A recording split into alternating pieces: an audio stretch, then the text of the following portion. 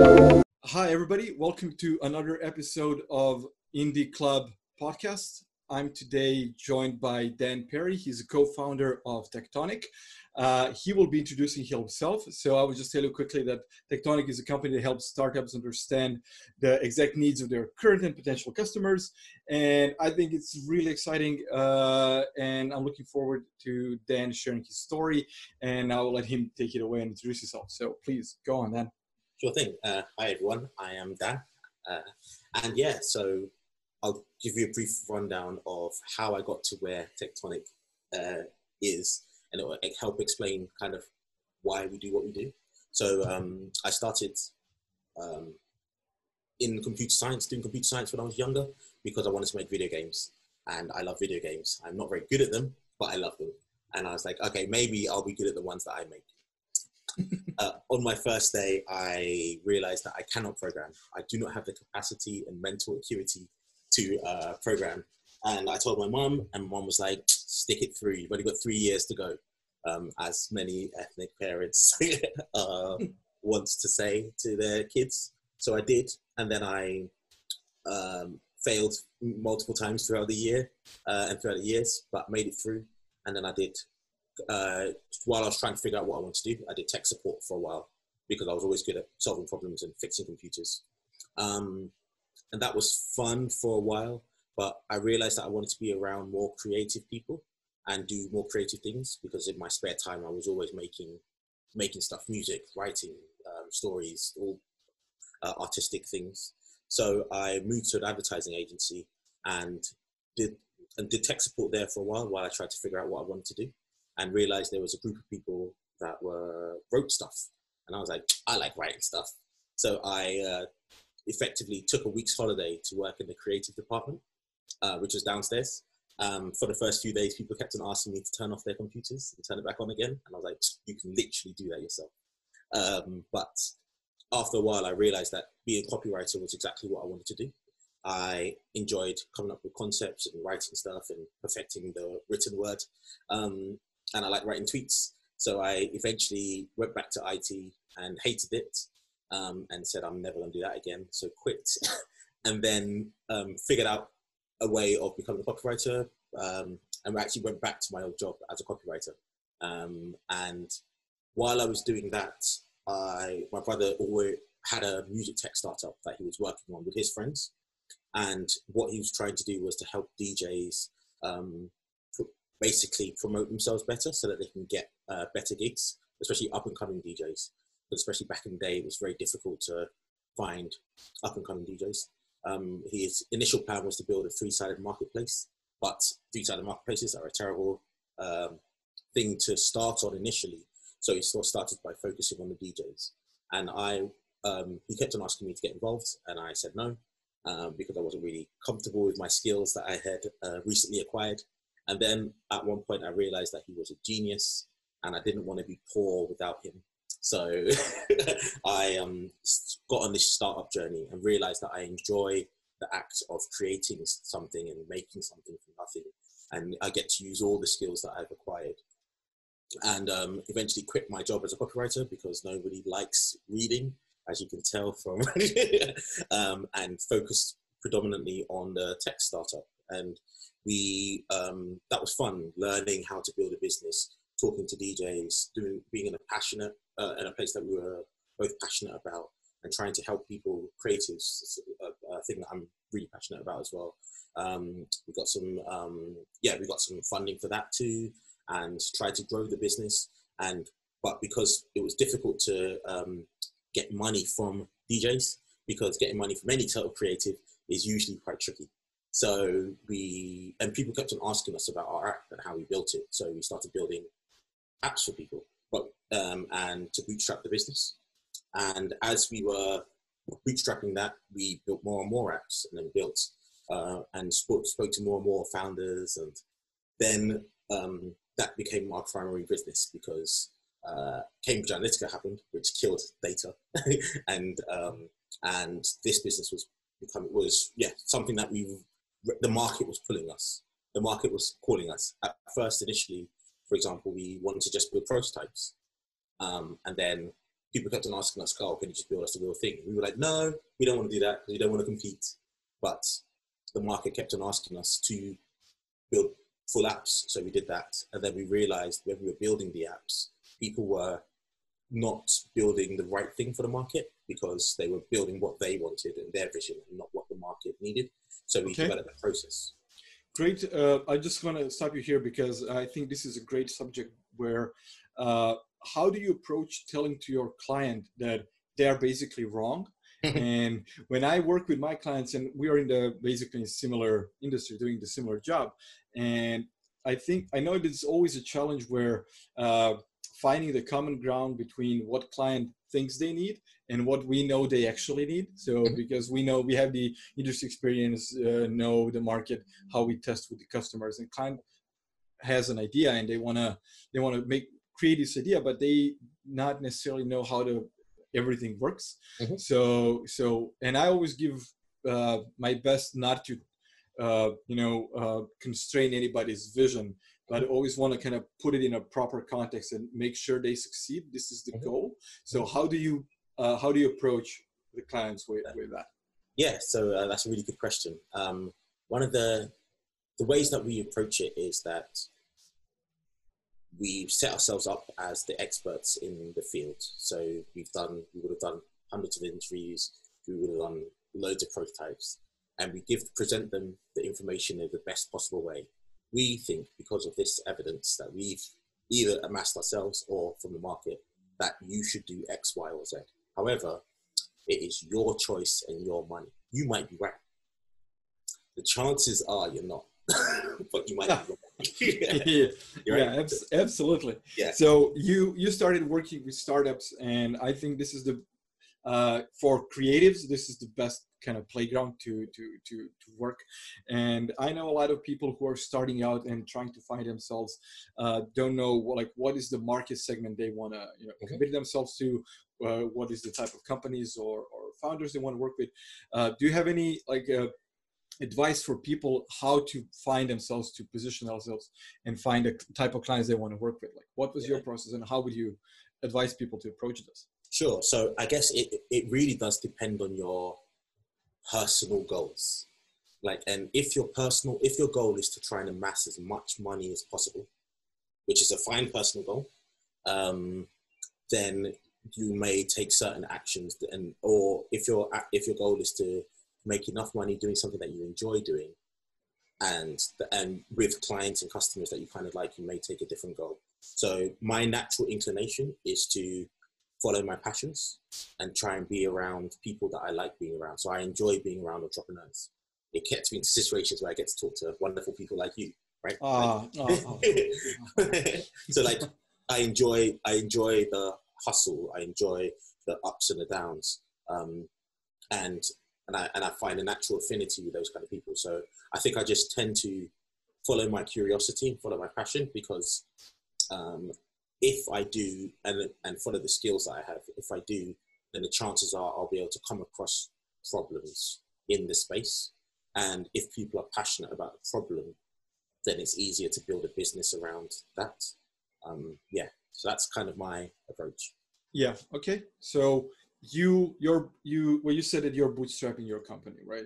And you are targeting startups, and I know that it's challenging. A lot of startups either have limited funding or no funding at all. So did at any point when you were building your company that affected any decisions you made in who you want to work with and how? Yeah, sure. So I think it's an interesting question. I think as you are building your business, the chances are you may not have the luxury of choice as to who you actually want to work with. People assume that when you're starting your business, you can just go after your exact target customer. And that may not be true. So initially, when you start, you may be able to only get the customers that are in front of you.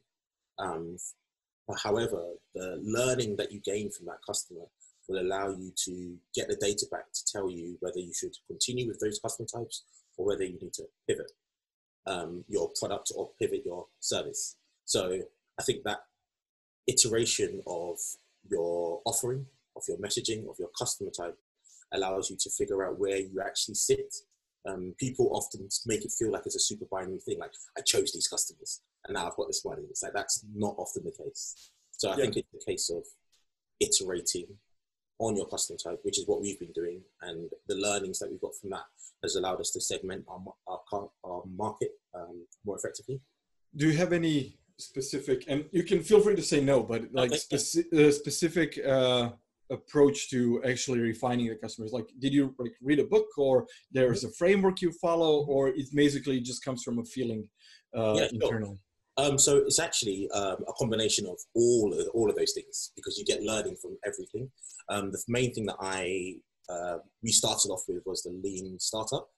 That was a really great book by Eric Ries, which helped us understand the process of what a lean startup could be.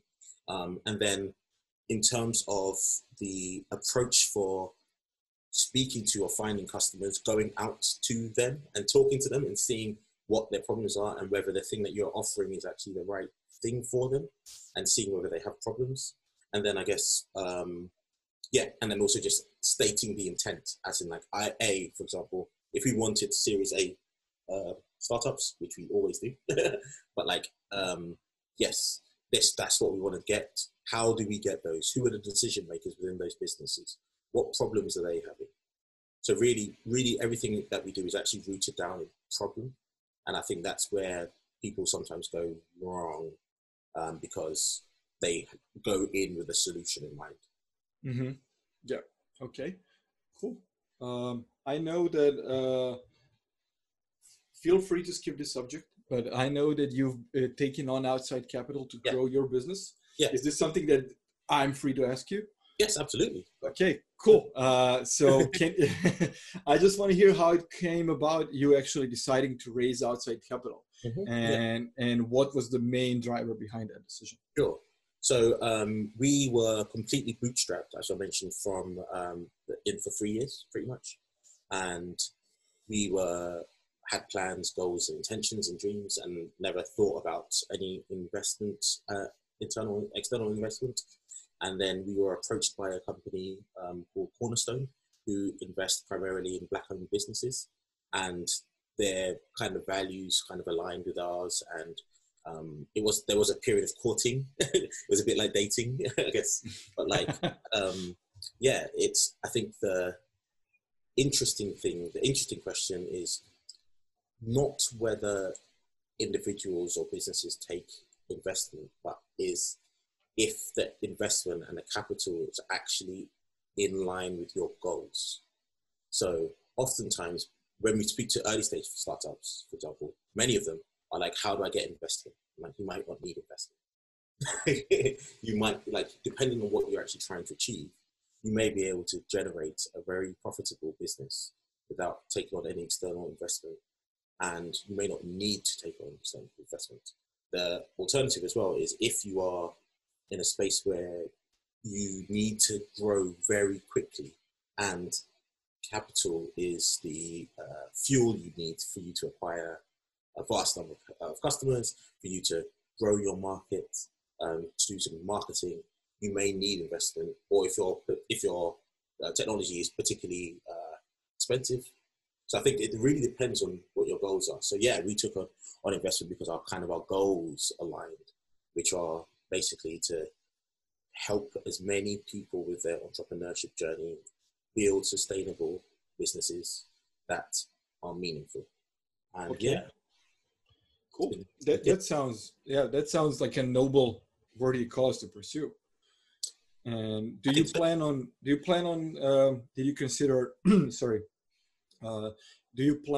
developing your own products in the future, being backed by this capital, or do you just tend on seeking out outside clients? Yeah, so I think me personally, I'm a big fan of technology, being able to remove the swapping time and money. I don't know if, about you, but like trading time for money can be exhausting. So using technology to be able to scale some of the things that, some of the ideas that we have and the processes is key. So we actually are thinking about like a product at the moment to try and help us scale the business using technology. So yeah, I think one of the key levers for capital is being able to build things that allow people to allow businesses to be able to scale and grow and create more value and make revenue and generate value while you sleep. And I really want to sleep a lot, so, especially in this pandemic. Sleep while money is coming in. That sounds like a dream come true. It is. It is. And I think it's. And I think it's. I don't know. What are your thoughts on like building products and services? Like, is that something that you? So personally, I'm currently involved as a co-founder on one of the products that recently won Startup Weekend in Germany. Oh, excellent! And it's basically like because the excuse me, the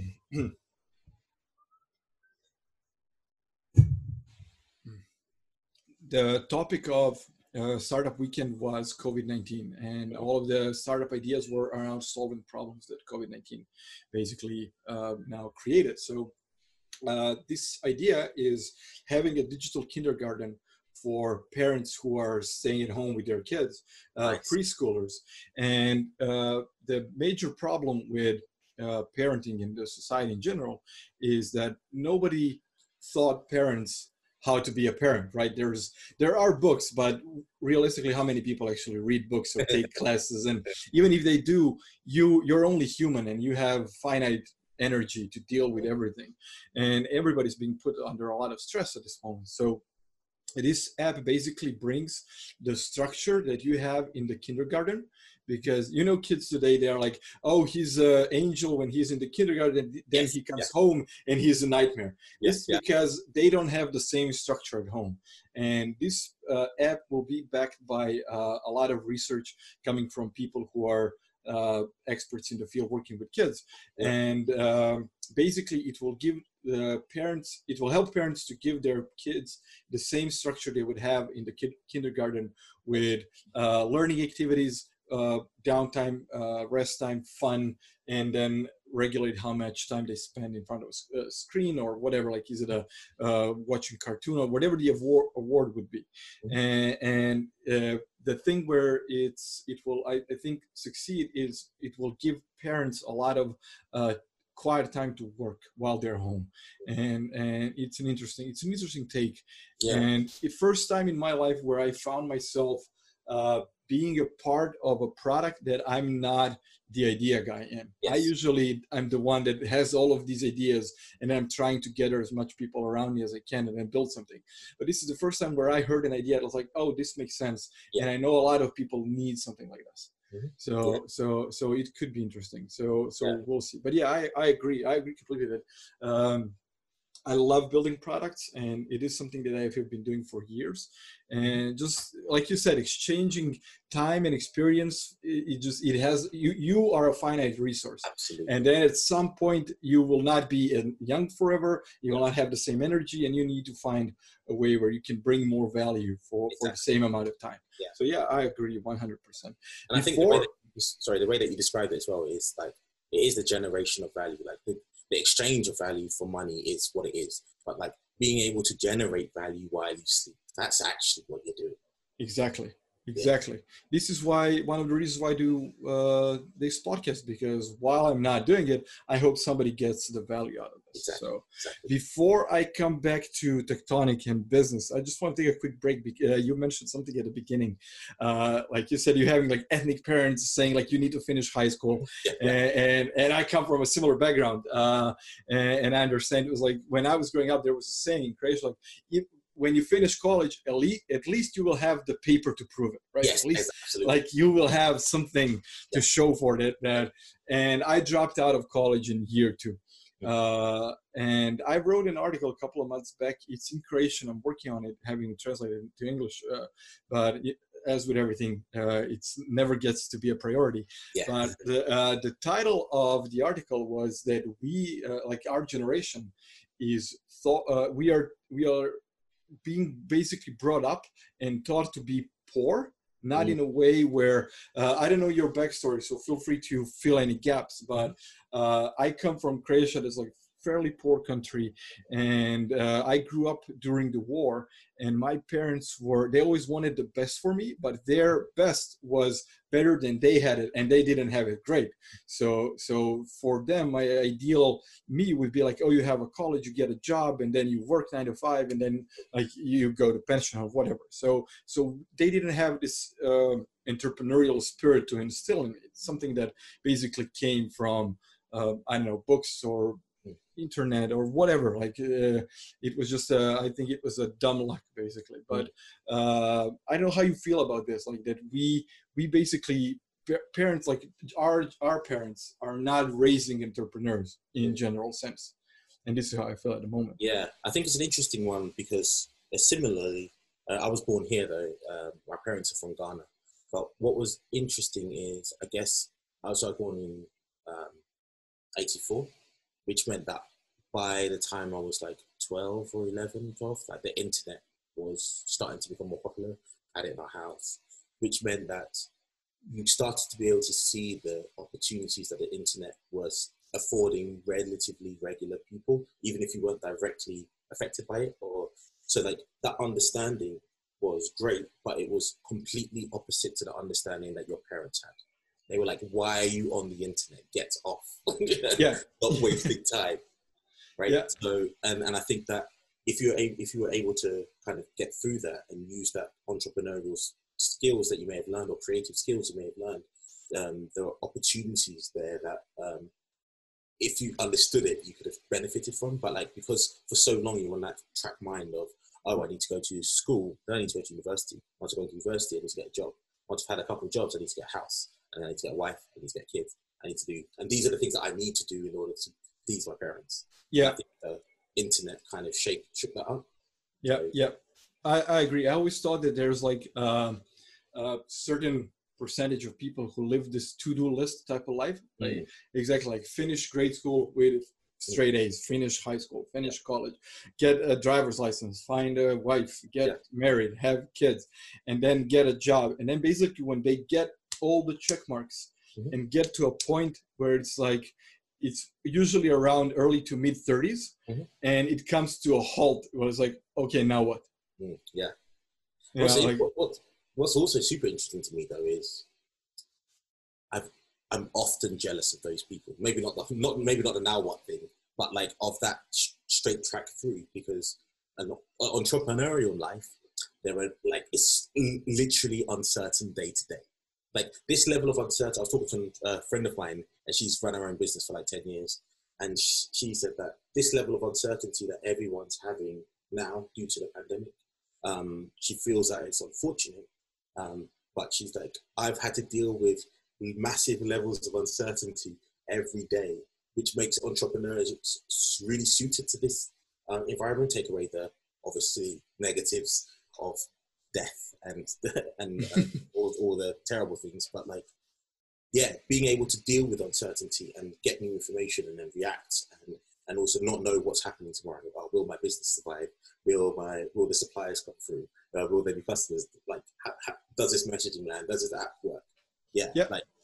I think that entrepreneurs are like people, or freelancers, or people like us who are you're not risk averse, so you can wake up and go to sleep and not have a bad day just because something bad is happening, and because you know there will be a next day and tomorrow, and nothing, like there will not be the end of the world.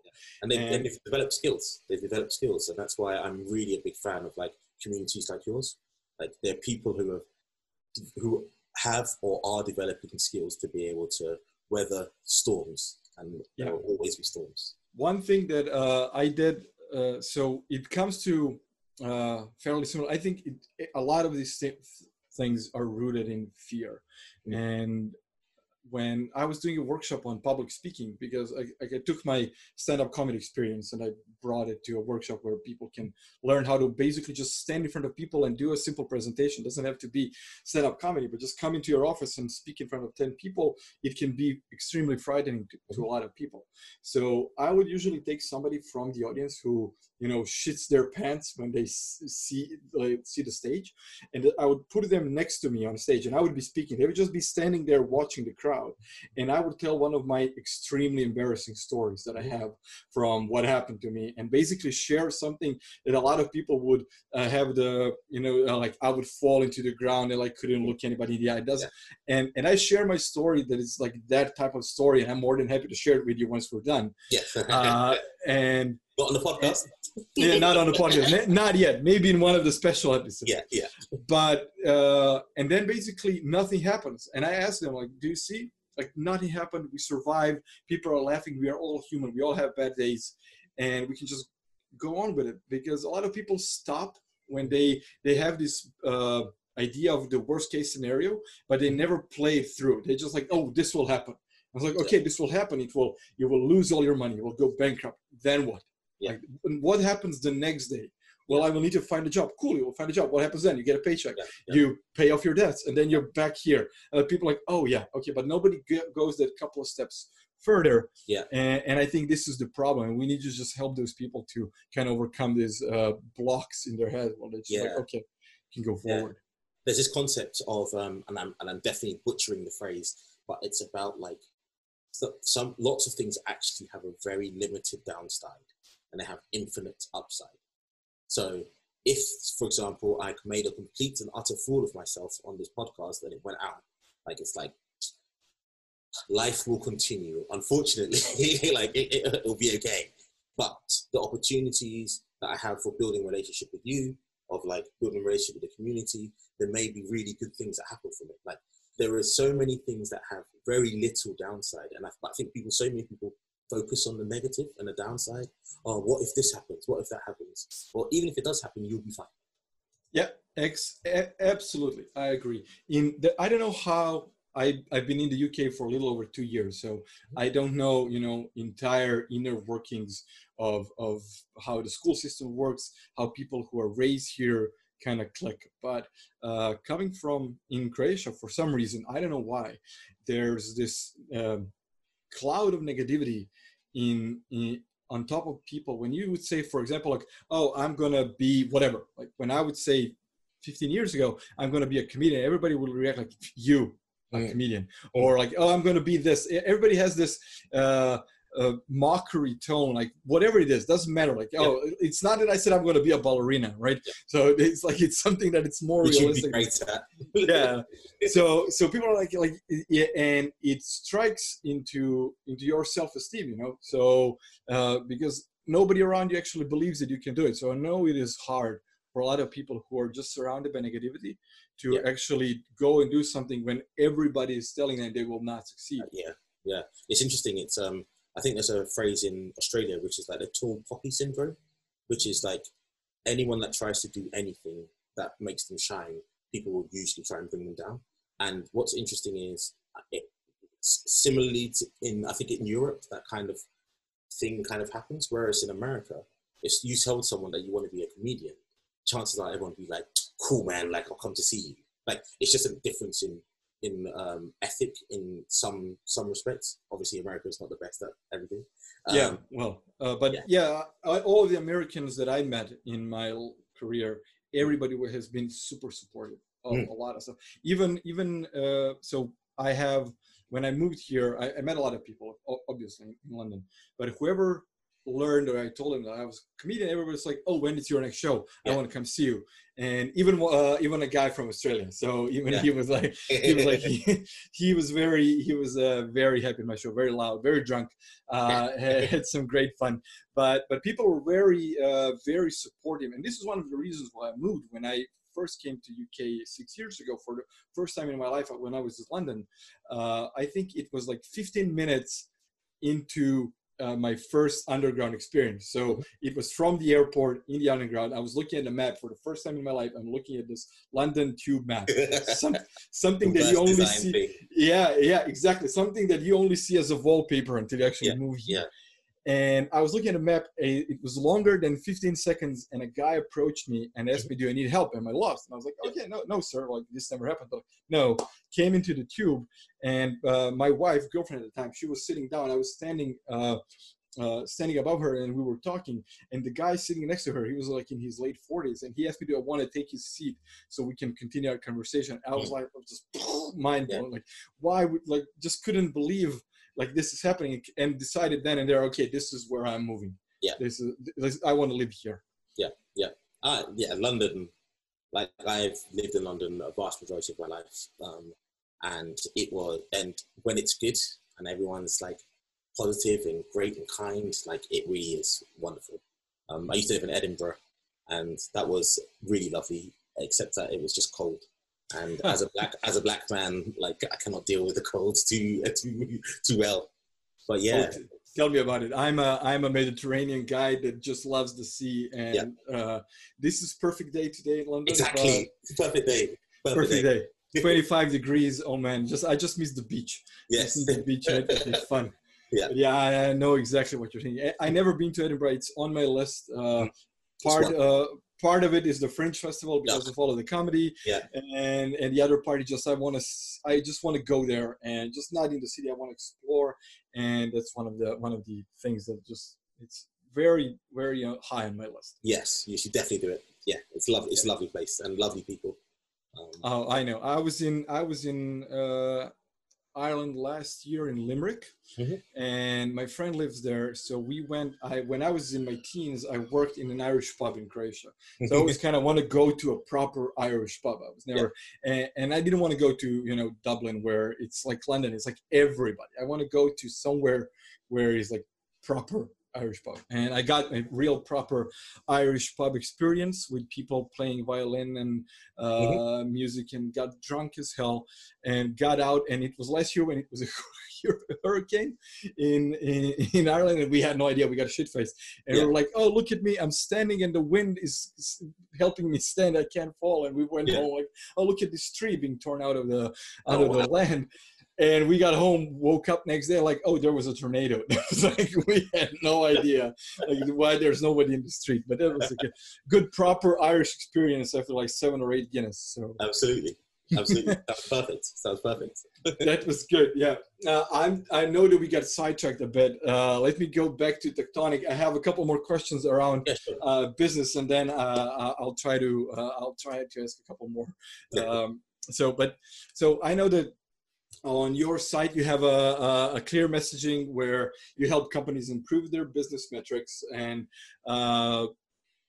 this is the question that, like, what would you say about some products having some startups failing due to their poor distribution, not being bad product? Like, what do you think of that? Yeah, sure. So it's a really interesting question. I think the real answer is, the answers to everything lie with your customer. If you know who your customer is, if you know what problems they have, if you know how to reach them, which is part of the marketing and channel to them, if you can afford to provide the service that you're offering as well, which is something that people often don't think about, then naturally all your other metrics will go up. Your word of mouth will go up. Your cost of acquisition will go down, hopefully. Your lifetime value will go up.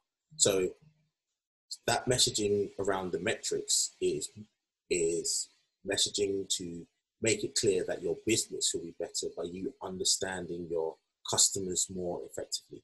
And I think that's something that lots of businesses don't do, and lots of individuals don't do, because it's much harder than just trying to build something great. People think that if I build a product good enough, my customers will come. And there's lots of great products and services out there that people haven't flocked to because it hasn't actually solved a real need. Yeah. One of the reasons that I'm not opposed to ads in social media platforms or whatever, because they actually help me to discover some great products that I wouldn't otherwise discover because we are bombarded by everything. So even I'm sure that you know who Tim Ferriss is.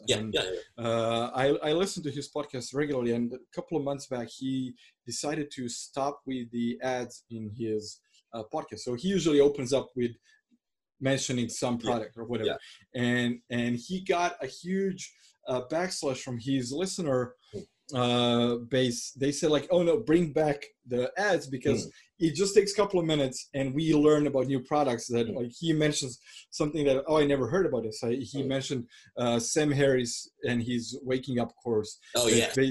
I started using it.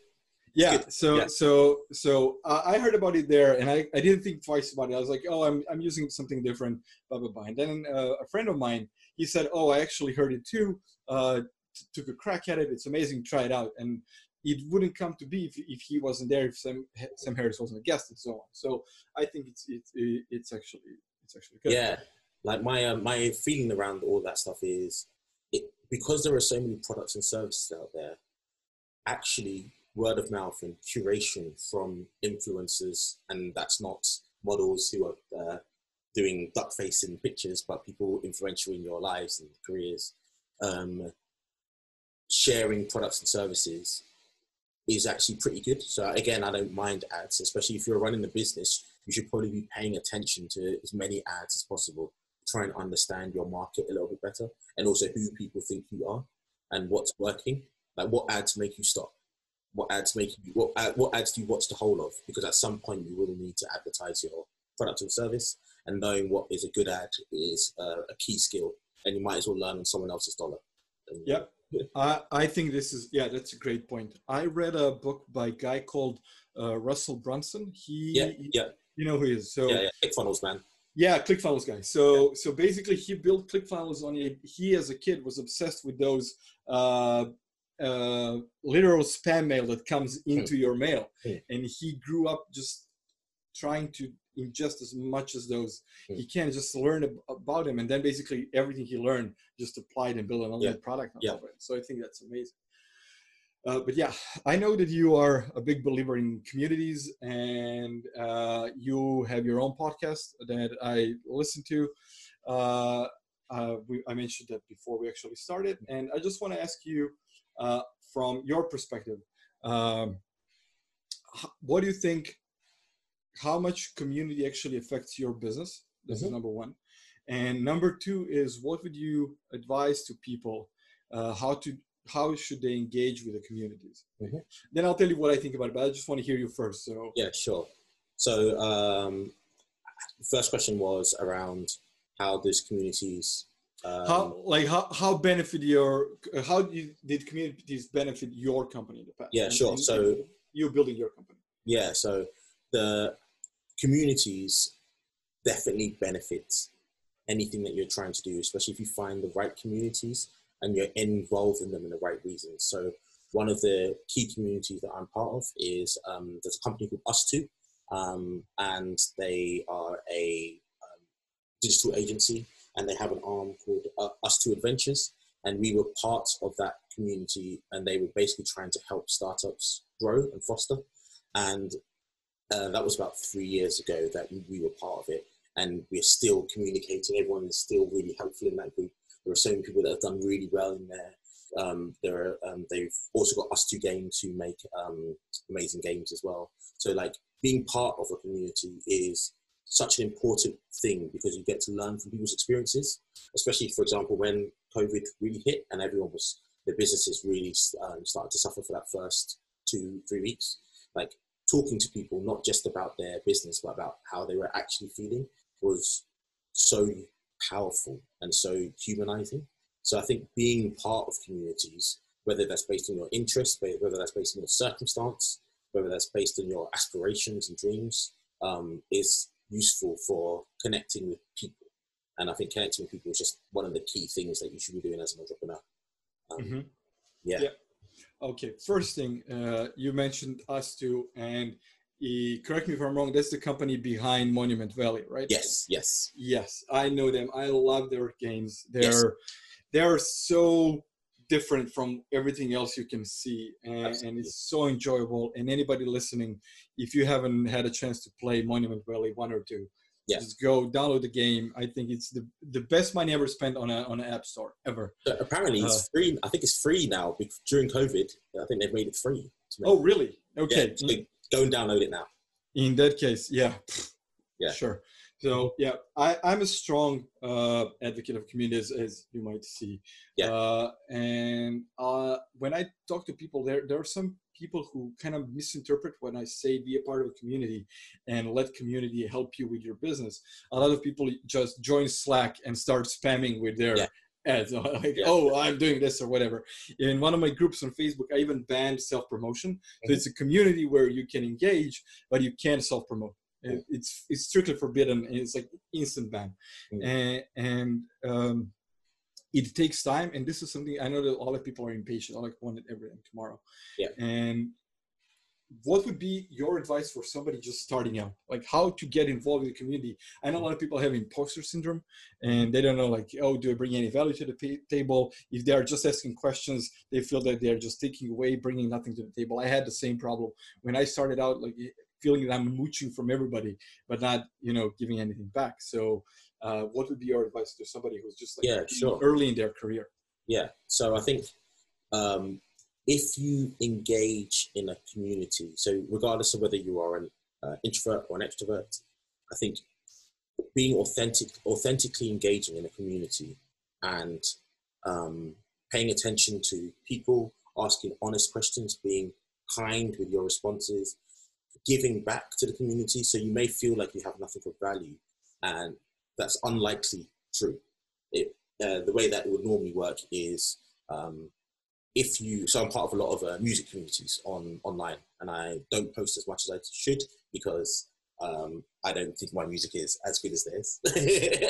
But oftentimes I will like posts and talk to people about the songs that they just made, ask them questions, and by doing that and showing up every day, you end up building a reputation as an inquisitive person, or a person who shares interesting things, or a person who's nice or funny, and so that people start to see who you are. So I think being authentic and giving and whether that's a nice comment or actual value is useful. And yeah, I think having open conversations and being willing to make a fool of yourself in inverted commas because you don't know something is showing vulnerability, and being vulnerable is a good trait to have especially in communities, because people want to help. Most people want to show off what they know, right? So yeah, you're 100% correct. I hate saying yes I agree because I don't want this to be that type of podcast where I bring on a guest that basically you're like my sounding board and my my confirmation bias, like, oh yeah, this guy agrees with everything. Okay, so last question about business, and then I'm trying to wrap it out. We've been at this almost an hour, so it doesn't feel like it. I know it doesn't feel like that, and I'm really trying to be respectful of your time. But don't worry, I've got nowhere to go. I could do this for hours. So maybe, how about this?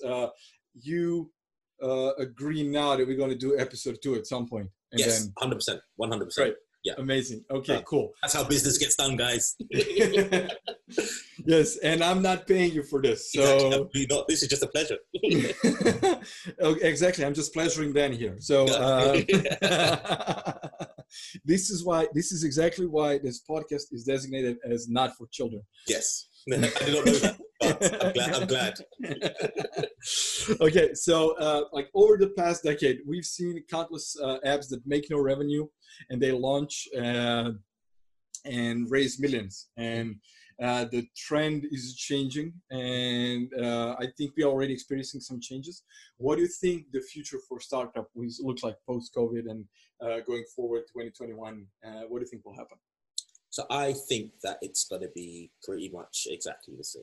Like the businesses and the industries may change that achieve that get that hyper amount of funding and cash, but like there will always be businesses or VCs whose model is to pump loads of money into a vast majority of things to hope that something blows up, because that is a business model in itself for them. So I don't think it's going to change, but it is very profitable when it works out. I think that the interesting thing is, though, that there are lots of indie makers, such as yourself and the people within the community, who understand that that's not the only way of making money. And I think empowering people to be able to build products and services for niches, and a niche doesn't necessarily mean small, it just means niche, means that people will be able to make vast amounts of money and still have a life and not have to be beholden to that level of pressure for if you don't want it, because some people do want to build things like that. So I don't know if you heard about that Clubhouse app that's been going around. There's an app that is called Clubhouse, and it's basically, seemingly, I don't know because I haven't been invited yet, but it's a community-based app with that's based around voice. So it's a social network that's based around voice, and they've got loads of celebrities on there and VCs are on there, and they've just raised 10 million from Andreessen. Okay. There wasn't, I can't remember the name now, but there was like an app that was basically a Twitter for voice. Yeah, that's it. Yeah, Clubhouse. That's it? Yeah. That's Clubhouse? Because this was like a couple of years back.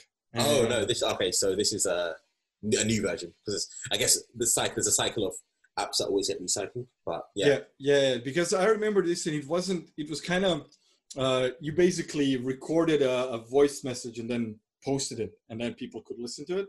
And I think maybe I'm getting too old for this shit, but I'm the type of person that hates voice messages. So when somebody sends me a WhatsApp voice message, just go, like, I'm listening to music, doing my own thing, and I need to stop everything to listen to you because you're too lazy to type.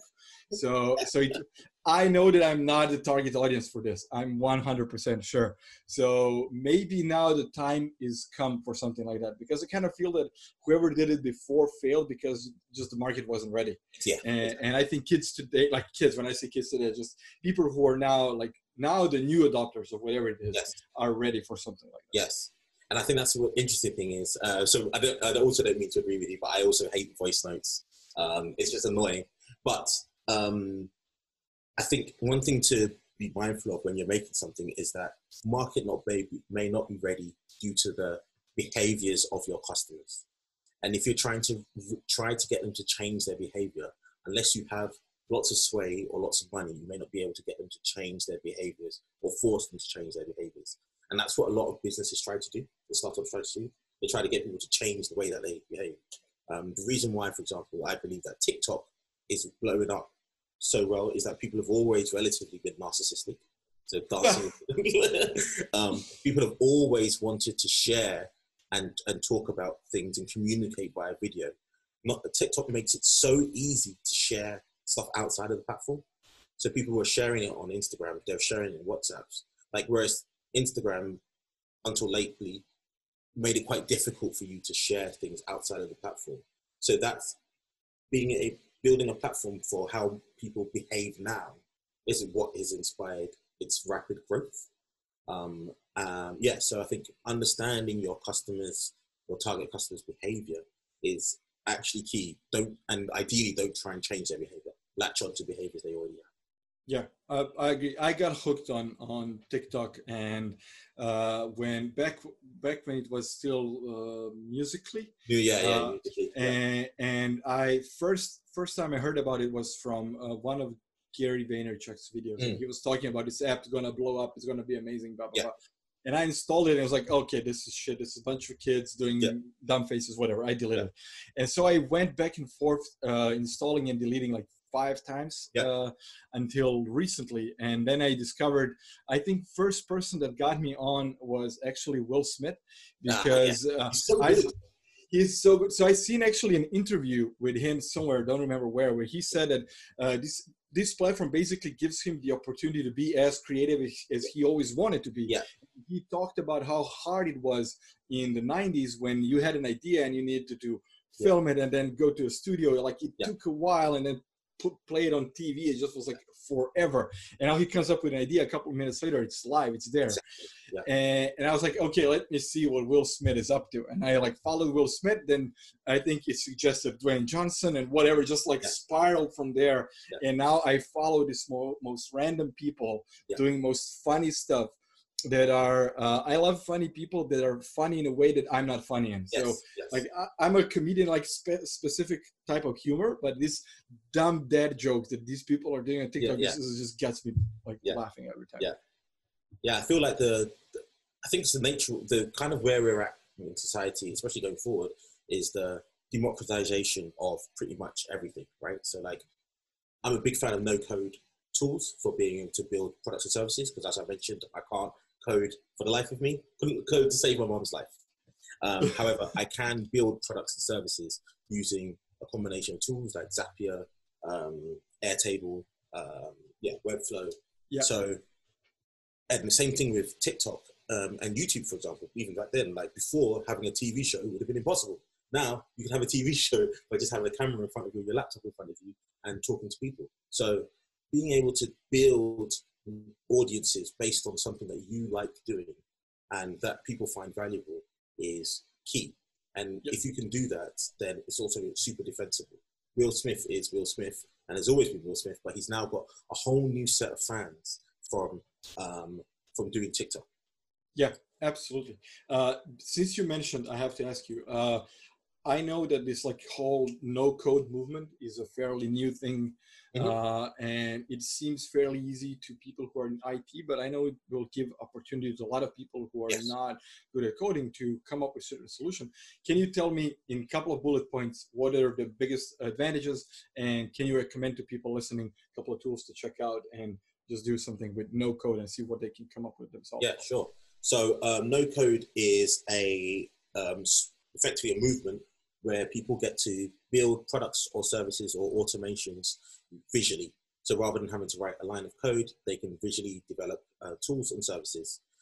Again, big fan of it because I feel like code is tricky. The advantages of it are being able to very quickly test out an idea or product or service without having to put too much time into it. Because oftentimes, depending on how you go about trying to approach your business, you're likely going to be wrong. But the faster you learn what's wrong about your business, the quicker it is. So the way that I look at no-code tools are actually just, and like the way I look at apps and services, it's a function of your business. It's not the business. So what you need to do is actually test whether this business works, not just if this app works. So being able to throw together a type form and then an automation using Zapier to be able to get that data, put it into like an Airtable, which is a database, to be able to then present some data, would allow you to build a very quick version of your business to see whether this is a thing. The other benefit is developers are excellent and they have lots of skills and they are cost loads. And oftentimes trying to get a developer to build your thing is difficult because they've got lots of other people asking them to build a thing too. And they've already got their own ideas. So if you can build something firstly, just to figure out whether there is a market for your business, if you can generate some revenue first, then at least you've got something that most people in the world have never done, which is generate revenue on the internet. Do you have any, like from top of your head, links to certain services that are built on no code that people can check out and see like, okay, this has been built in a way that actually brings revenue and it's not... The businesses that I know that are built off of no code are, depending on the type of business, they may not say they're built on no code, because that ultimately, my thing is that doesn't matter. It's actually the business itself. So like, for example, I don't know the stack that Zoom's built on. Like, I just know that it makes you build, it lets you have excellent conversation. So the best communities for being able to find no code tools and other no-code makers. There's a company called MakerPad, run by a man called Ben Tossell, MakerPad, which is great. And then there's another one called No Code Founders, which is run by a man called JT. And there's loads of other, if you just go on Twitter and search for no code. But what's interesting is that a lot of the time, technical people, or even people who want to be technical, are really in love with the technicality of things. Oh, this tool looks cool, I could do this thing. And me personally, I'm more on the business side. So this tool allows me to make money doing this. This tool allows me to help this person do this, rather than just the technicality of the tool. But there are some really great things out there, and I urge you to look at them because they may accelerate your learning and accelerate your opportunities to make that money, cash money. Yeah. I will include everything that we discussed in the show Yeah, notes. and I'll send you a couple more links to some other apps. There's a one that I really like called Glide, man. The website glideapps.com, and it lets you make an app from a Google Sheet in like 5 minutes. Okay, so yeah, please do. I will include everything. Hopefully, people will get to use it. And it's been over an hour, so I want to kind of wrap it up. But like any last words for the end? Do you want to plug anything? Talk about anything? Did I forget anything? Just go. Yeah, sure. I think the only thing that I want to plug is we do office hours, actually. So if you go to our website, which is Tectonic London, TECTONIC London.com, you can visit our site and book 30-minute office hours, free office hours slots to talk to me or my brother, who is my boss, and my younger brother too, about business and any problems that you may have. We just love talking to people. And then, we've also built a little app to help people and businesses ask the right questions at this time. So I'll send you a link to that too, to send to your community. And on the positive side, like, you can do this. I believe in you guys. And stay safe. Great. So your younger brother is your boss. That's yes. So good. I will leave this for the episode too, and then we can go. Yes. The dynamic of that relationship is something that I would like to hear more. Yeah. But thank you so much for your time. It's been really wonderful speaking to you. I really appreciate the time you took, everything you shared. I think that you have some great experience, great stories, great insights, and I hope this will help people get at least a little bit better. If it just helps one person, I think we made something great. 100%. So I hope to talk to you soon again. And episode 2. I will link to all of your links where people can reach out to you, people can ask you questions, or me, or join our community. And I'm sure that we'll give our best to give the best answer. Yeah, absolutely. Great. Thank you so much, and speak soon. Thank you, everybody, for listening, and bye-bye.